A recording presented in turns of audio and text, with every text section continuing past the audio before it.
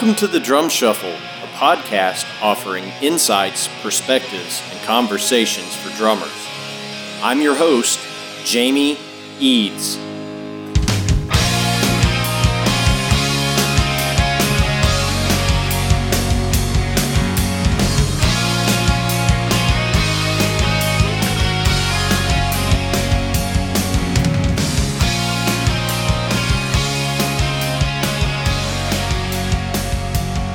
Hey, how's it going out there, everybody? Welcome to the Drum Shuffle. Jamie Eads joining you as I do each and every week. This is episode 136. I hope everybody's having a great week out there. We're having a fantastic week here in beautiful central Kentucky. First week of fall, always my favorite time of year. College football going on. I love that stuff. Lots of festivals happening. As always, your homework assignment is to go check out a live band if it's safe for you to do so. We have a fantastic episode for you today. I am going to be joined by the great Jared Schonig right after this message from our sponsor, Los Cabos Drumsticks. The best kept secret for drummers is finally out. Los Cabos Drumsticks may look like the sticks you grew up with, but these are not your father's drumsticks. Los Cabos Drumsticks is Canada's #1 drumstick brand, and they are coming to a retailer near you. With operations in over 28 countries worldwide, thousands of drummers have already discovered the Los Cabos difference. Using FSC certified wood from Canada and the US, Los Cabos make the finest quality drumsticks, percussion tools, and accessories on the market. The best news, Los Cabos Drumsticks offers you a ton of choice. They have 22 individual drumstick models and 14 percussion tools, many of which are available in 3 different wood types: maple, white hickory, and red hickory. Red hickory comes from the center or heart of the hickory tree and has been independently proven to be both stronger and more elastic than white hickory without adding a lot of weight. While most drumstick manufacturers have shunned red hickory, Los Cabos Drumsticks has embraced it, becoming the only established stick brand in the world to offer a full line of red hickory drumsticks.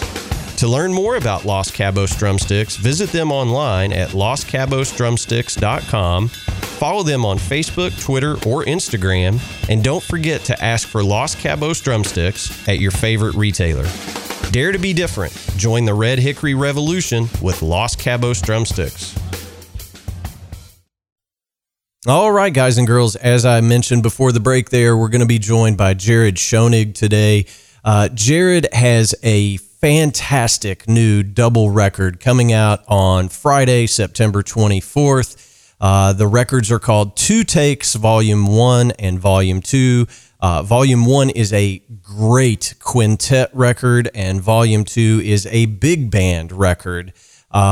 Same songs, different formats, and it is a very unique listen.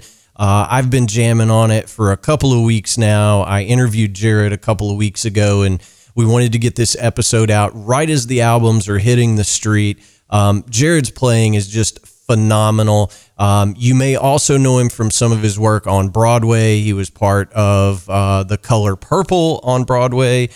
He has been doing Moulin Rouge for a couple of years. This is a guy that's playing at such a high level, and this is such an ambitious release. We just had to get him on the show, so I know you're going to get a lot out of this. So please help me welcome to the Drum Shuffle podcast, Jared Schonig. Hey, Jared, good evening. How are you, man? I'm fantastic. How about yourself? Man, I can't complain too much. Thanks for taking time to come on the Drum Shuffle podcast. We appreciate it. Now, I know you're up in New York. Did you survive all the crazy storms and stuff this week? Yes. It was pretty crazy. My wife and I had just put our son to bed last night, and all of a sudden our phones went off with the emergency alert saying there was a tornado warning, not even a tornado watch. So that was pretty frightening. Rain was coming down pretty hard, and we turn on the news, and they definitely said watch out for a tornado in the next 30 minutes. But luckily, everything was cool. Just lots of floods in the neighborhood, and our apartment was fine. But yeah, lots of trees down, lots of floods, and an unhappy dog with all the water outside. Yeah, yeah, man. I live that life too when it rains here in central Kentucky. My dogs, Yeah. both of them, they have like feet made of cotton candy. Apparently, I don't know. So They don't like it. Yeah, it's funny. They do not like it at all. So, well, cool, man. Well, again, thanks for taking time to do it. Traditionally, yeah, man, for sure. Traditionally here on the Drum Shuffle, we kind of go through, your background information, and, you've had a really interesting career up to this point, but we go all the way back. So tell everybody, where you grew up and how you got into drumming to begin with, if you don't mind. Yeah, definitely. So I'm from Los Angeles, California. I grew up in the San Fernando Valley. There was a big earthquake in Northridge, where I'm from, in '94. But before that, I was born in the early to mid '80s to two professional musicians. My dad is a studio and orchestral drummer percussionist who's done a ton of work over the years on films and TV and LA Phil and all that stuff. And my mom is a professional piano teacher and a classical pianist. So I grew up with music in the house all the time.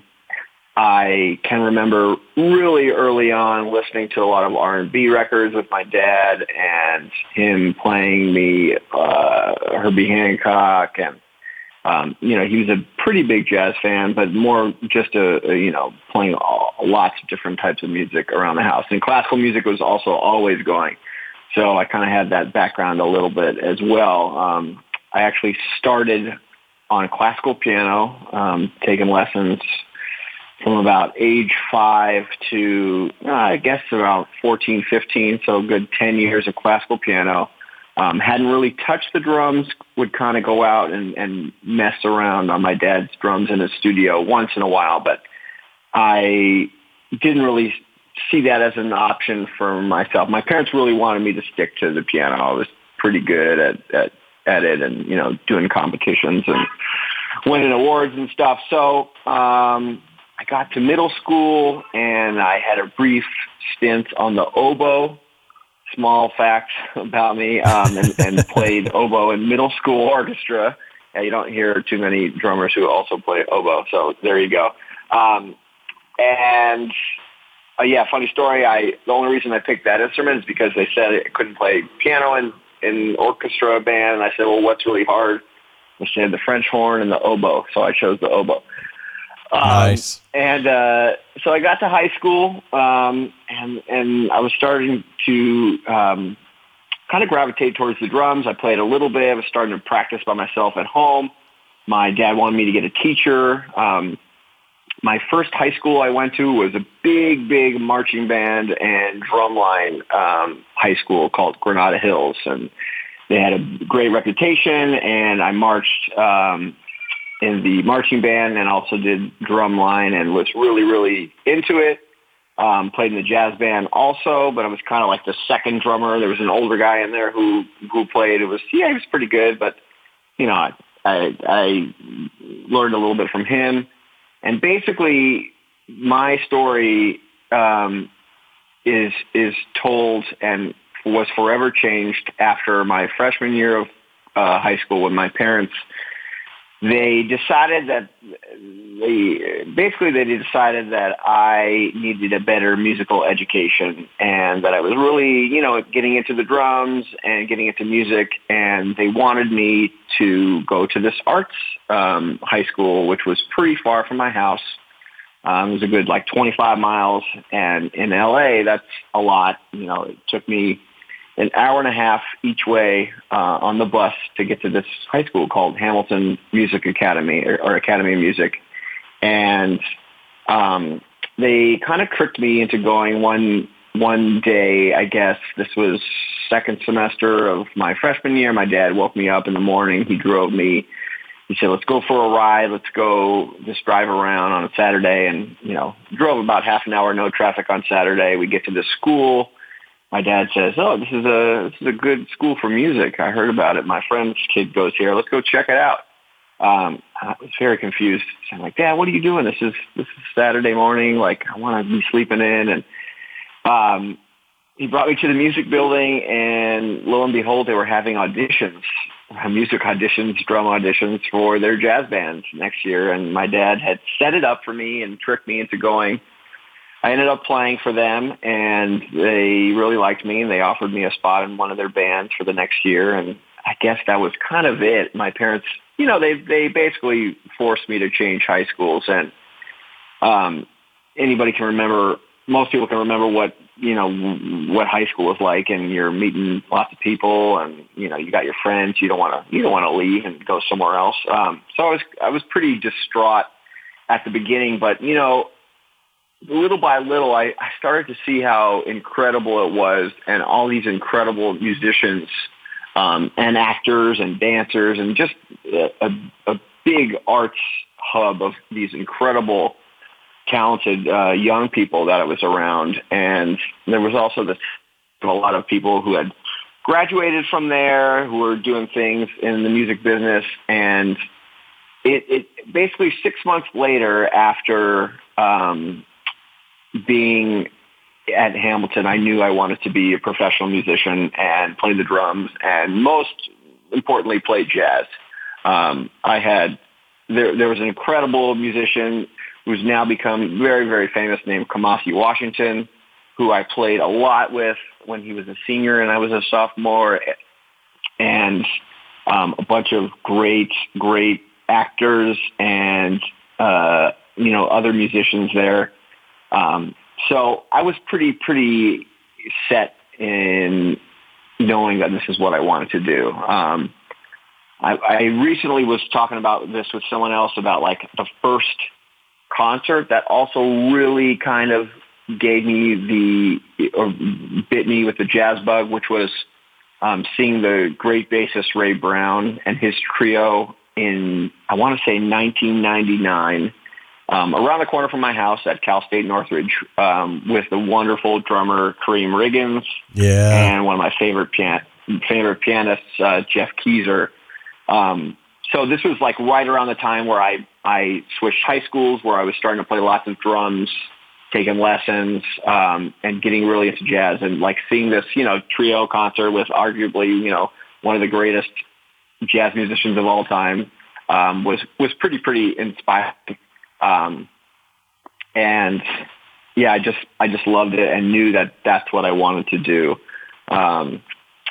Another small story that I always remember kind of as a pivotal point in my life, even though it didn't really make me want to play the drums, but my dad took me when I was in middle school, probably sixth grade, down to the Union, local 47 in LA, to an Elvin Jones clinic / concert. Nice. And it was definitely an incredible, awe-inspiring concert. But I remember that Elvin had been delayed in his flight, or something had really hung him up, and his band was there, but he wasn't there.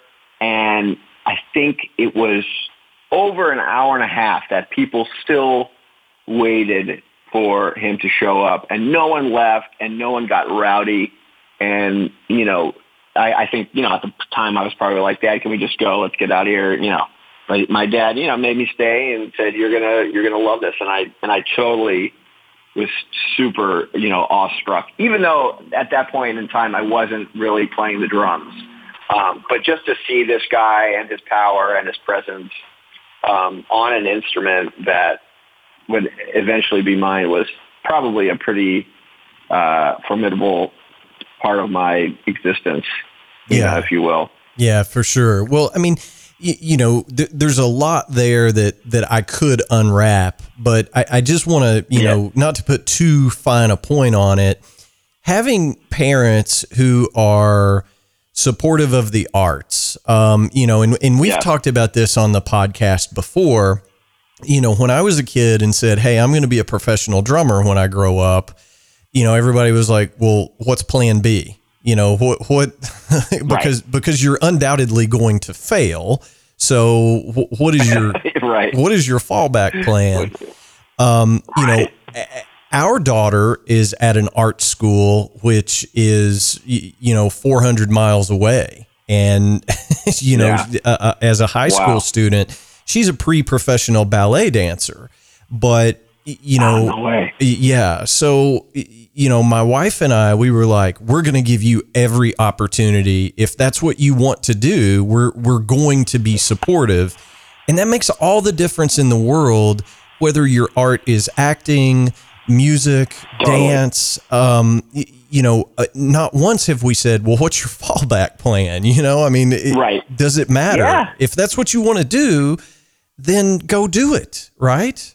Yes, exactly. And, to add to that, I mean, my parents were always, in my mind, they were always supportive of me choosing to do this. It's funny, when I talked to them later in life, they were a little worried, just because they knew how hard it was to do it. And, I witnessed my dad, as a very in-demand percussionist lose work and become not as in demand as he got older, and as the film industry moved, elsewhere, not so much in LA anymore, because things started getting farmed out to Seattle and, European orchestras.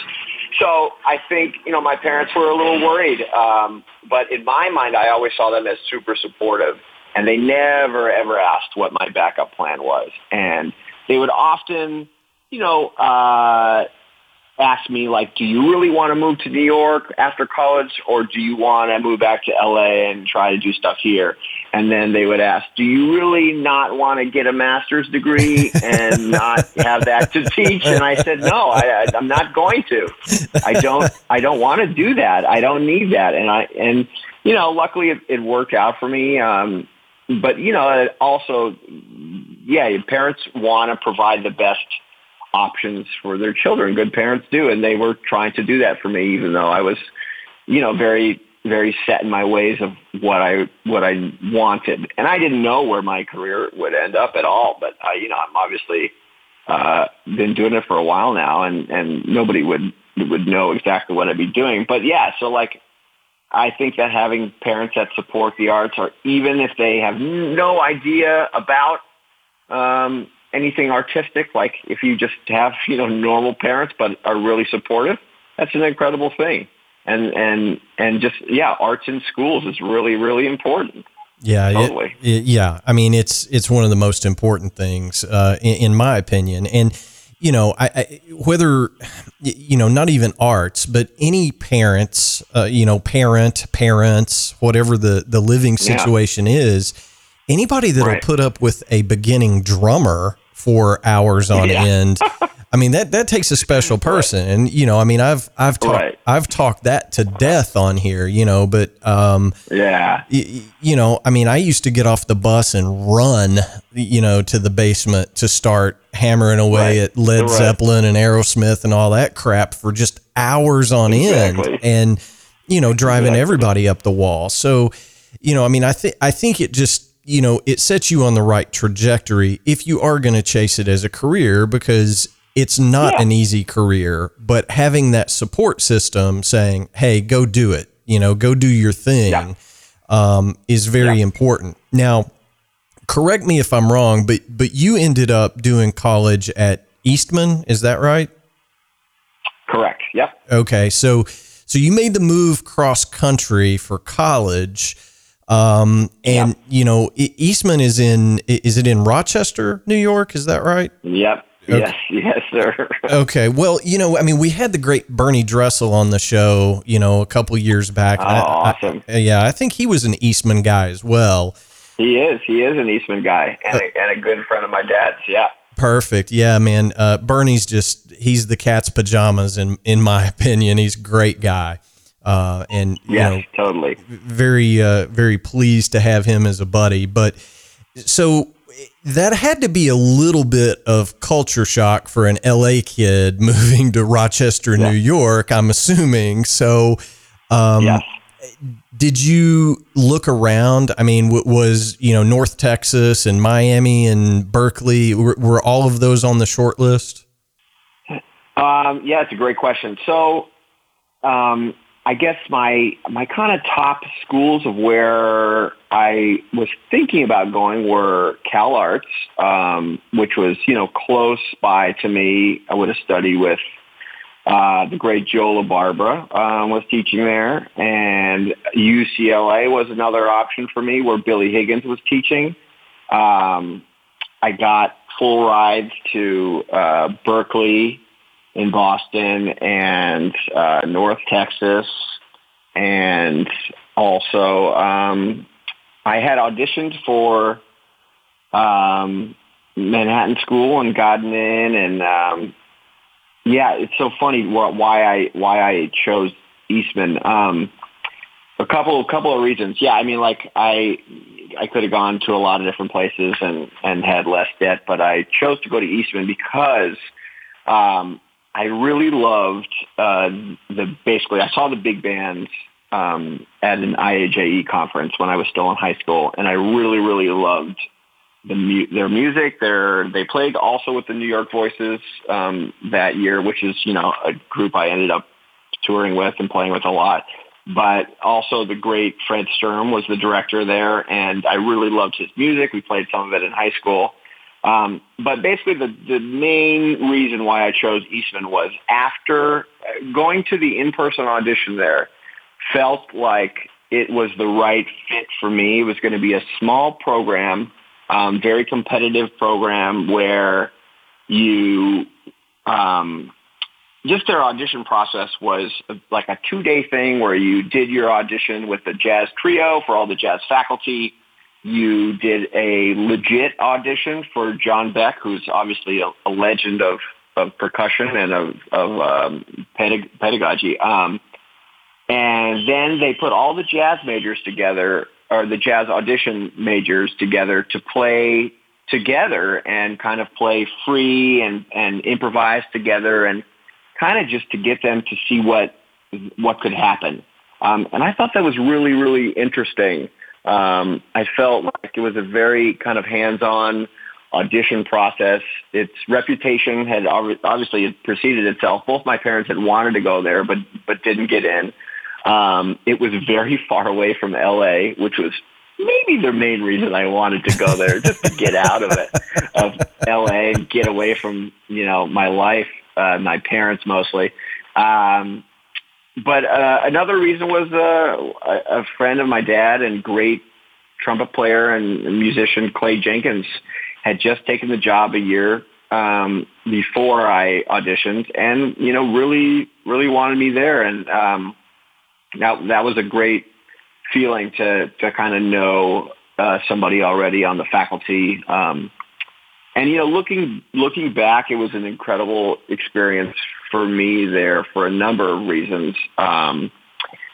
Most important, I think, are two things. The students who were older than me when I was there were incredible. I mean, just the amount of material and the amount of things I learned from the older drummers, the older bass players, everyone there. There was such a beautiful group of human beings and musicians. And also my teacher, who was really, really incredible, and that's Rich Thompson, who, I came to college basically not ever listening to any jazz post 1965. I was more of a modern player, and I liked to listen to modern recordings, and the only stuff I liked that was older was Buddy Rich, and I had never dove into the lineage of jazz drums like I did, with Rich. And I had a wonderful teacher in high school named Jerry Califf, who's a great, great drummer, and I learned so much from him.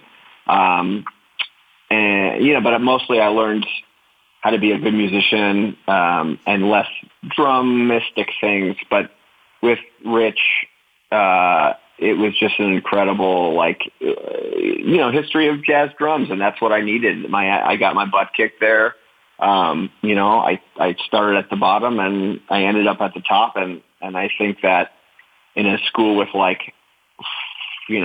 40, 50 drummers, you never know how you're going to end up, but the program was so small there. I think we had about 50 or 60 jazz majors total in a school of, 700 or 800 undergrads. So obviously a very big classical school, but smaller jazz department.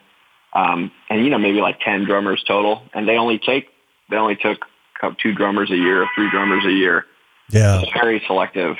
And, I thought I could have gone to North Texas and, where there's 40 drummers, 50 drummers, you're all trying to get in one of the 9 big bands. And, it's a different vibe. And I think that for me at the time, just going to Eastman was really great.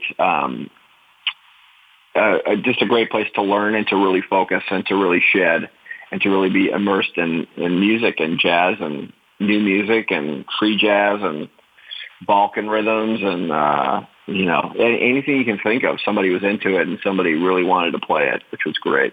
Yeah, for sure.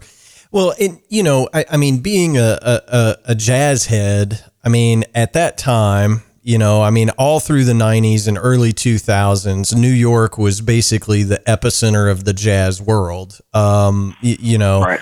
So I'm sure there was some draw, Rochester isn't exactly a bus ride away from New York City, it's Right. it's kind of a drive, but it's a hell of a lot closer Correct. than LA, right? Correct. So yeah. We used to come down to New York at least a couple times a year to see shows. I saw so many of my favorite drummers play in New York. Brian Blade, Jeff Ballard, Jim Black, Kenny Washington. I saw Roy Haynes in New York for the first time. Yeah, we would come down and we would make a hang out of it, and we would stay at somebody we knew's place and drive back the next day and get back for class. Yeah, it was a wonderful experience being so close to New York. Yeah, and my other thought about that is when I came to New York City to audition for Manhattan School, I knew that I wanted to live here. I just knew it. I knew this is the place that I wanted to end up, and knew that I didn't want to go back to LA. But, and then I went to Rochester, which is nothing like New York City, but the snow there is horrendous.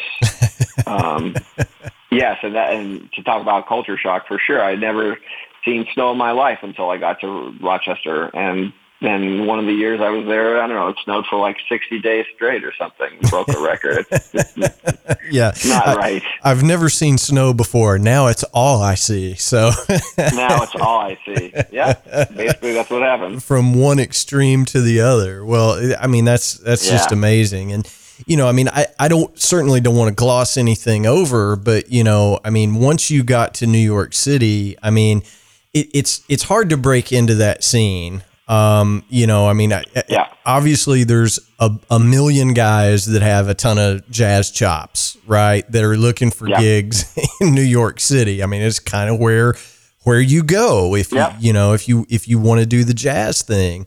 At least it was at that time. It may be different now. Right. I don't know, but when you relocated and moved to the city, I don't know how long it was before you started getting all those really big gigs, but, and then, we want to certainly touch on the Broadway connection as well. But, sure. What were some of the first things you started doing once you got to the city? Great question. So I was very fortunate to basically play with a bunch of great musicians in college that all graduated before me and moved to New York and were kind of waiting for me to get here. So, grad students, seniors, when I was a junior, et cetera, I had this clique and this group of people that basically kind of planted the seed early in New York. And when I got here, I did a couple things. Number one, I needed a day job because I needed health insurance. I'm type 1 diabetic. I've been diabetic since I was 10 years old. And, that's a real thing. Like, if I don't have health insurance, then the amount of money I'm paying for insulin just to stay alive is, it's tremendous. So, yeah, I worked at Apple. And at that time, you had to work full time to get the benefits. So I did. And I played gigs in the nighttime, and I was playing gigs with my buddies that I knew there already. I had started to play some gigs with guys I had known in high school through all-state bands or Stanford Jazz Camp, which was a big kind of part of my upbringing, I guess. And, I was so basically playing with people I knew, nobody super famous, but we were all kind of getting our young jazz thing together. And basically early on, one of my best friends, Dan Loomis, great bass player who went to Eastman, he had moved there. And when I got there, we basically started a band pretty early, a trio called the Wee Trio, with a great vibes player named James Westfall. And that was one of my first gigs, and we really took that group from, just a band in Brooklyn to, a national touring act that did a lot of great, great stuff. And through Dan, I met a lot of people, a lot of musicians. It's funny, for a long time, I could trace every gig I've had to someone I went to school with. And now and I think most people can do that, or want to try and figure out, how did I get this gig? I wonder who recommended me, blah, blah, blah, blah. Cause when I got to New York, I didn't do the jam session thing, which is definitely a big part of the New York jazz scene. You go to Smalls, you play the sessions. You go to Cleo's, you play the sessions. People hear you there. People hire you for gigs. My first 2 years in New York, when I was working at Apple, and I ended up getting a teaching gig at a private school, and I was playing gigs in the nighttime, I was pretty exhausted, and it's funny, I can't remember much of that time. I was so exhausted all the time, but I was playing a lot of great music, but just working my butt off, and just meeting lots of people and playing sessions at people's apartments and meeting lots of great new musicians. And I think basically it wasn't really until I quit Apple and, became just a gigging musician, was when I started to get some nice gigs and some higher profile touring things. And is also when I started to sub on Broadway. So everything kind of happened at once, and I kind of attribute that to just making the change in my life that I needed at that time, which was to just focus on music, and I'll figure out the health insurance another way. And that's what happened with that. I see. Well, it goes without saying, and for those listeners that aren't familiar, you did The Color Purple for, a period of time, was all over TV with appearances there, Jennifer Hudson, yeah. All that stuff.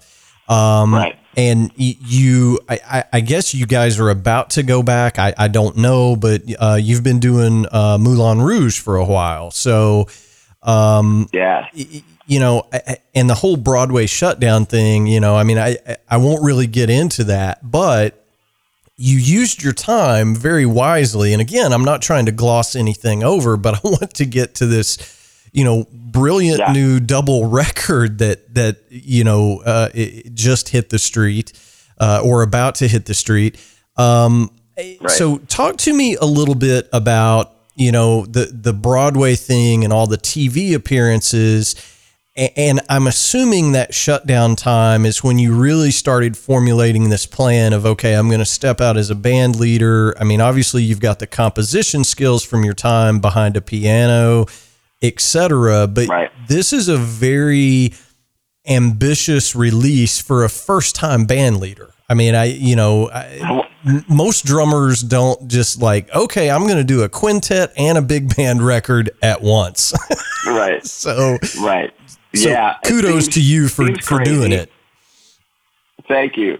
I'll tell you a little bit about the lineage of this project. So this actually was a pre-pandemic idea, a pre-pandemic recording. So everything happened in late 2019. And my plan was to put it out in the spring of 2020. And obviously, we know what happened. That wasn't feasible.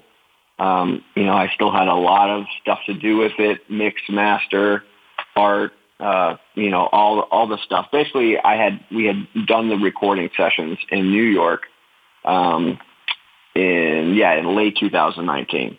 And I'll tell you a little bit about just that process. I have a book of material as like a co-leader of the Wee Trio, which featured all of our original compositions. So I've been writing for a long time, and I'm not one of those guys that sits down and can write a tune a day. I need deadlines, I need projects to write for, and I'll make it happen, and I'll be proud of what I do. But I'm not somebody who has an exorbitant amount of material. So over the years, I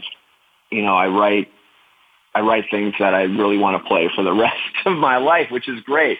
But I only could pick a handful of those that I wanted to put on a record. And I've always loved quintets. I love writing for two horns. I love alto and trumpet the combination.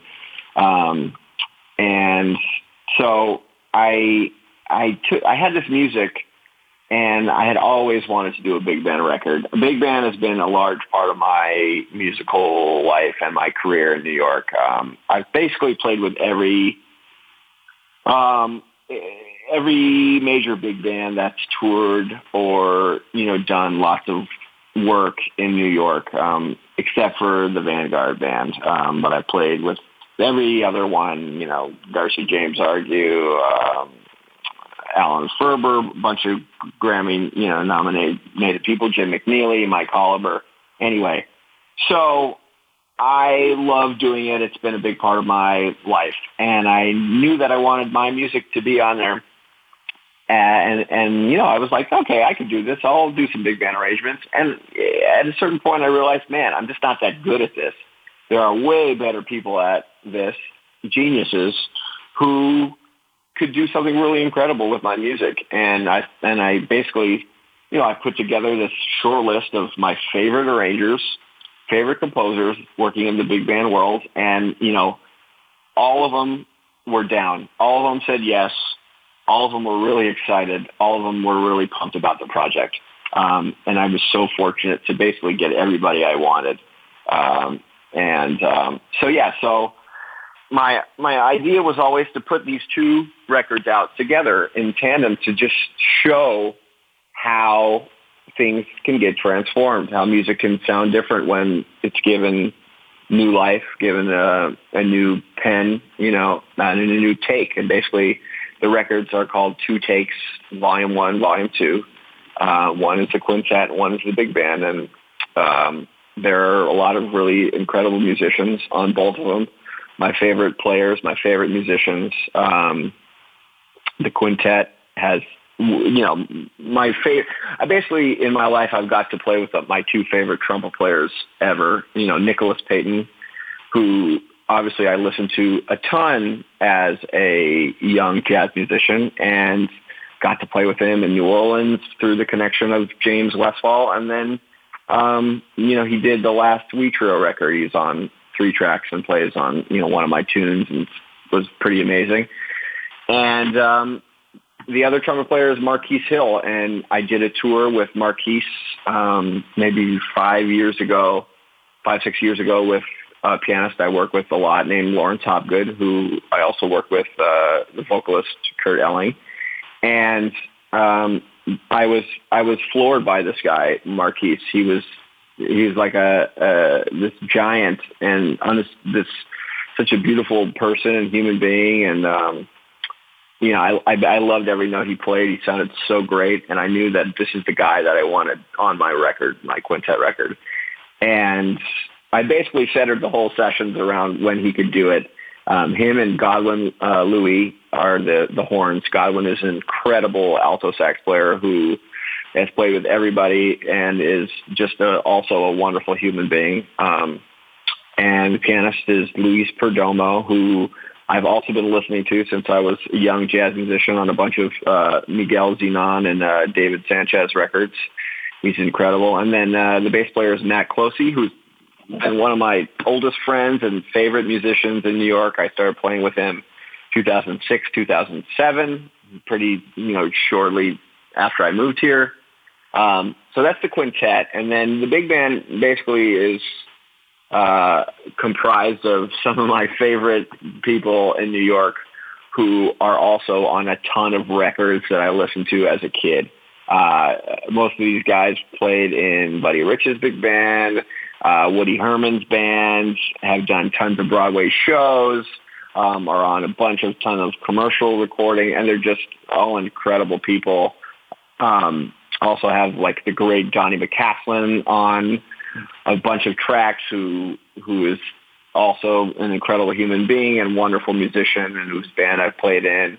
And another one of my faves is Nir Felder, who's a great guitar player, who's, he's just blowing up. He's playing with everybody, and rightfully so. He's just an amazing musician. So I realize I didn't talk about the Broadway thing, but if you'd like, I will. No, man, I just, I want to say, I've been listening to the record, off and on here for the last week or so, since I got my, preview copy, or whatever. Cool. And, sonically it's beautiful. The compositions are great. One of the things that I want to point out to folks, and I never air these like right after I record them, so I want to make sure I get the release date out. It's available on September 24th on Anzac Records, and I'm assuming it's going to be available anywhere you can pick up your fine music. But correct. On the Quintet record, one of the coolest things that I think I've ever heard as an opening track is Intro to Whiteout. And nice.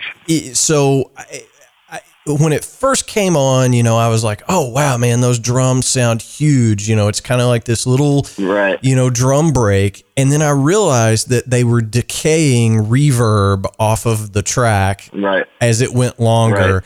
And it just sets the tone so beautifully for a drummer-led quintet record. It was a brilliant production choice.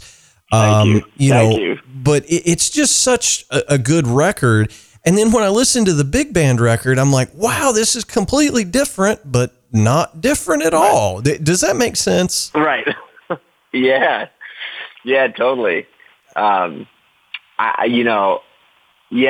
It's funny, there's that intro to Whiteout, and there's a few drum interludes on there that I intersperse between some tracks.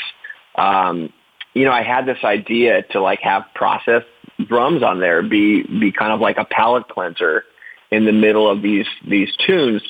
And my mixer, who's an amazing cat named Chris Allen, who has done a ton of records and works at one of the greatest studios in New York called Sear Sound. I attribute those sound and kind of sonic choices mostly to him. I had a vision, but he executed it in a very, very cool way. And I love what he did with the processing and the different effects. But yeah, the big band tunes, they're the same and they're different. Like you hear the tune, but you can also really get like transformed to a different space, and sonically they're all over the place. People change the feels of the original tune. They pick crazy instruments, the harmony and the grooves are different. Yeah, it's a really cool thing to just like turn over your tune to somebody else and say, do whatever you want with this. Like I didn't tell anybody what to do with any of the tunes. The only thing I wanted was on one of the tunes on Gibbs Street, I wanted Donnie to solo and my boy Ike Sturm on electric bass to solo. And this great arranger, Brian Kroc, just gave me this, brilliant adaptation of it, which I thought was really cool. Well, I mean, here's what I would say to anybody who, picks up the record, and the way that I approach, listening to these records, is I want to be critical, but not be critical. I mean, I have to approach it as, I'm not David Fricke or whatever, you know what I mean? I'm not writing 1,500 words for Rolling Stone, and I don't like most of those guys, to be honest with you. They're always like, oh, it lacked body. Well, what does that mean? So, but I just put it on. I don't play jazz. I really suck at trying to play jazz. I really do. But I love jazz music. I love it. Cool. But here's what I would say to anybody picking up the record. The quintet is going to be, the quintet record is going to be what you would expect from a great jazz quintet. And then when you put on the big band record, volume 2, it's like, wow, it's just textured differently. And it's, I mean, I can't put it into words, but it really made me smile. And I was just like, man, this is just so damn clever. It's a brilliant idea. It really is. Thank you. So I would encourage everybody to pick up a copy. I mean, it's just fantastic from pillar to post, as we say down here in the South. Just a phenomenal record. So kudos to you, and I hope it does really well. So I know you guys are doing a big release show in New York City, so why don't you tell all of our listeners about that? We've got quite a few folks up in the city that tune in every week, so invite them all out to the show. Cool. Well, October 17th at Birdland in Midtown Manhattan. We'll be doing, basically, a release for both of the albums, but the big band is going to play, and everybody who is on.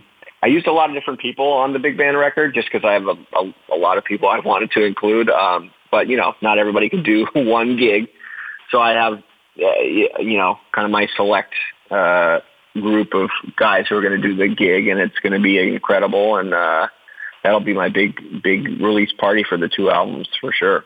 Birdland, 5 p.m. October 17th on a Sunday. So you'll be out of there 6:30, get home, have some dinner, or eat dinner at the club. It's, one of my favorite clubs, great sound, and it should be pretty fun. Yeah, for sure, man. Well, I mean, I just think it's brilliant. And, again, I want to be respectful of your time, of course, but let's touch on the Broadway thing just a little bit. For sure. Yeah.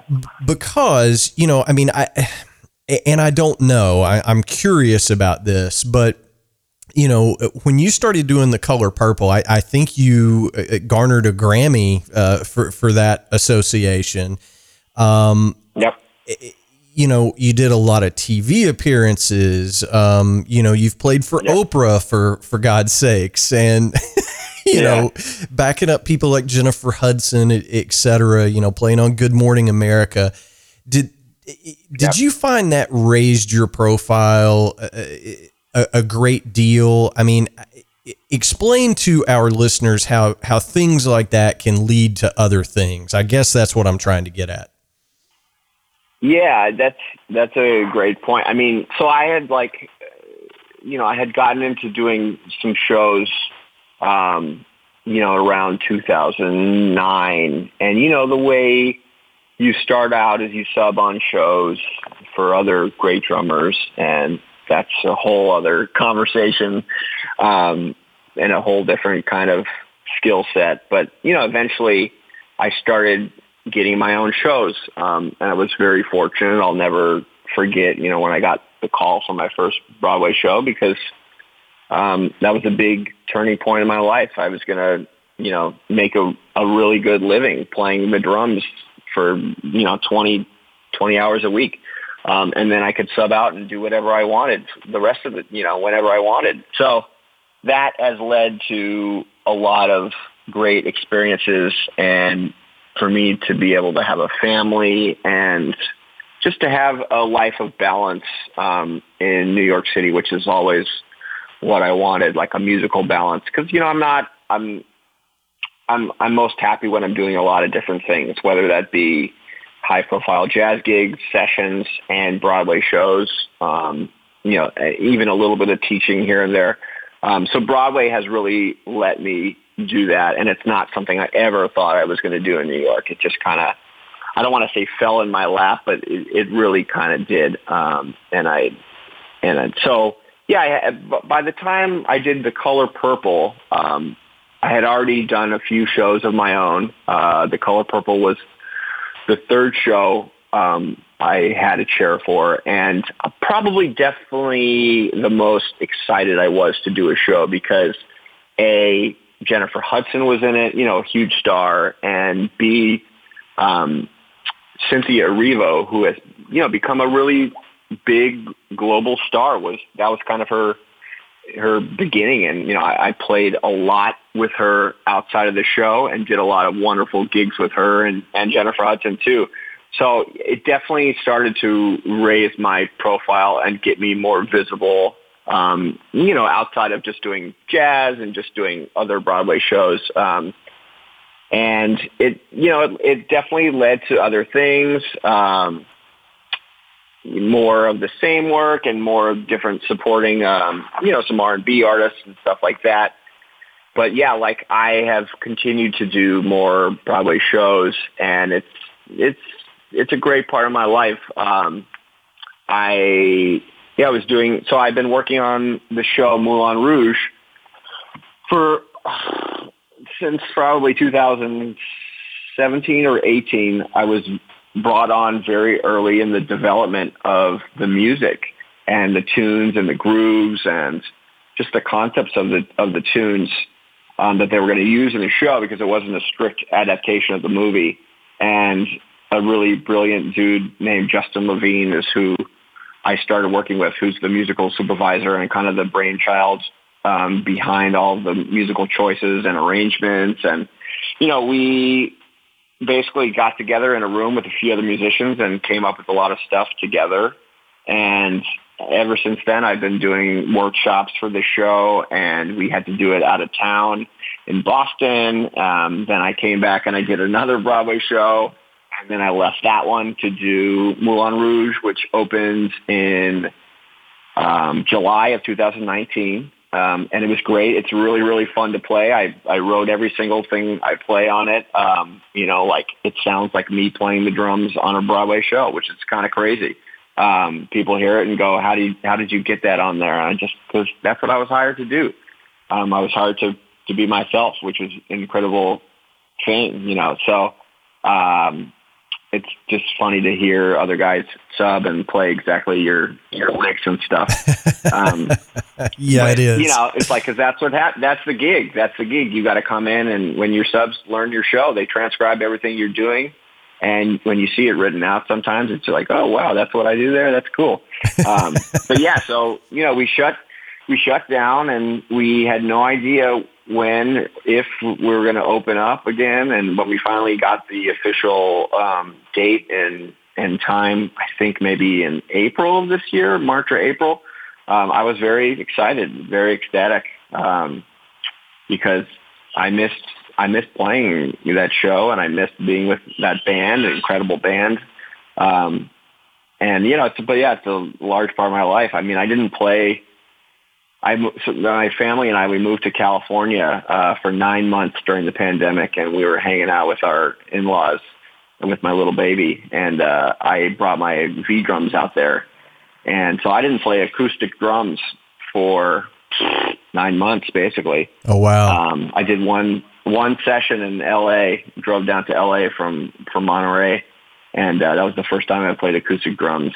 And then, I moved back in June, and I've been happy to have been working a lot since then. But yeah, it was a hard time. Yeah, for sure, man. Well, amazing stuff going on in your life. And, again, want to be respectful of your time. But now that you're, about to get, the record out into the wild, at the end of September, what is next? I mean, might we read someday that you've joined Slayer? I mean, I don't know. I mean, what's in the cards for Jared? Well, basically, me putting these albums out, I've wanted to just, I want to be out there as a leader and not as a sideman. I want to do my stuff. I want my band to play my music. I've already set up a bunch of residencies at colleges where I go in and work with students, and then we play my big band music at a concert. And I love doing that kind of stuff. Like working with kids and doing clinics is one of my favorite things to do. We did it a ton with the Wee Trio. We always had a blast. I feel that the guest artists that came to college, to Eastman when I was there, are some of the most important lessons I've learned from musicians.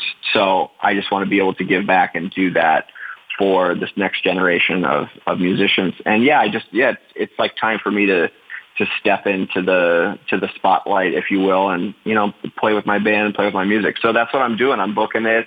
I'm trying to not be out of town too much because I have a little one and then a little one on the way. But that's what you will be reading about for the next however many years, I hope. Cool, man. Well, that's fantastic. So do me a favor, tell all of our listeners, how they can find you online, social media, anything you want to share about that so people can follow your career. Sure. I've got a website at jaredschonig.com, JaredSchonig.com. I update that with my gigs and some blog posts and stuff. I'm pretty active on Instagram. I believe my handle is J Schonig. Could be Jared Schonig, but probably J Schonig. I'm on the Twitter once in a while, but Instagram and my website are the best places. Also, Bandcamp is where my albums will be released and available for sale, but also will be available everywhere else you can stream and buy music. Well, I'm going to say this right now, and I don't know. I hope you're releasing these in physical form someplace, somehow. I am. Okay, I am. Good. So, folks, buy a physical copy of this because trust me, it pays Jared a few pennies more than if you stream it on Spotify. Yes. So correct. You've got mouths. Make CDs. You got mouths to feed. So right. I know how excited I am when I get my quarterly Spotify check for 17 cents each quarter. It just it makes all the difference in the world to me. So, all joking aside, pick up a copy of it. 2 Takes, Volume 1 and 2, on the street, September 27th. Jared, thank you so much for coming on the Drum Shuffle. We'll do it again. Keep us posted on what's going on, and anytime you have something to share, let me know, and we'll get you back on here. Thank you, man. It's been a pleasure to speak with you, and I appreciate you having me on. Thanks so much. Absolutely, man. We'll talk to you soon. Awesome. Have a good one. Thanks, man. See ya. All right, guys and girls, that's going to wrap up episode number 136 of the Drum Shuffle podcast. As always, many thanks to Jared for taking time out of his busy schedule to come on the show. Make sure you go pick up those records this week. They're just fantastic. It's such a good release. Everybody should have that in their drumming library of great tunes. As always, thank you guys so much for tuning in. We simply cannot do this show without each and every one of you doing so week in and week out. As always, I'm going to ask you to hit the subscribe button on whatever platform you use to listen in to the Drum Shuffle podcast. And the biggest thing you can do to help us out is share a link with a friend. We have a lot of great episodes coming up that you're not going to want to miss. Next week, I am going to be joined by the legendary Russ Kunkel. Just do a quick Google search and you'll know this guy's blood runs platinum. We talked to him about the Immediate Family and their new release that's just phenomenal, so you're not going to want to miss that. We answer every single email that we get here at the podcast. The Drum Shuffle Podcast at gmail.com is where you can reach us. Our web address is thedrumshuffle.com, and you can always find more information on me over at jamieeads.com. Once again, your homework assignment, go see a live band if it is safe for you to do so before live music all goes away. So until next time, may your head stay strong and your sticks never break. Cheers, everybody.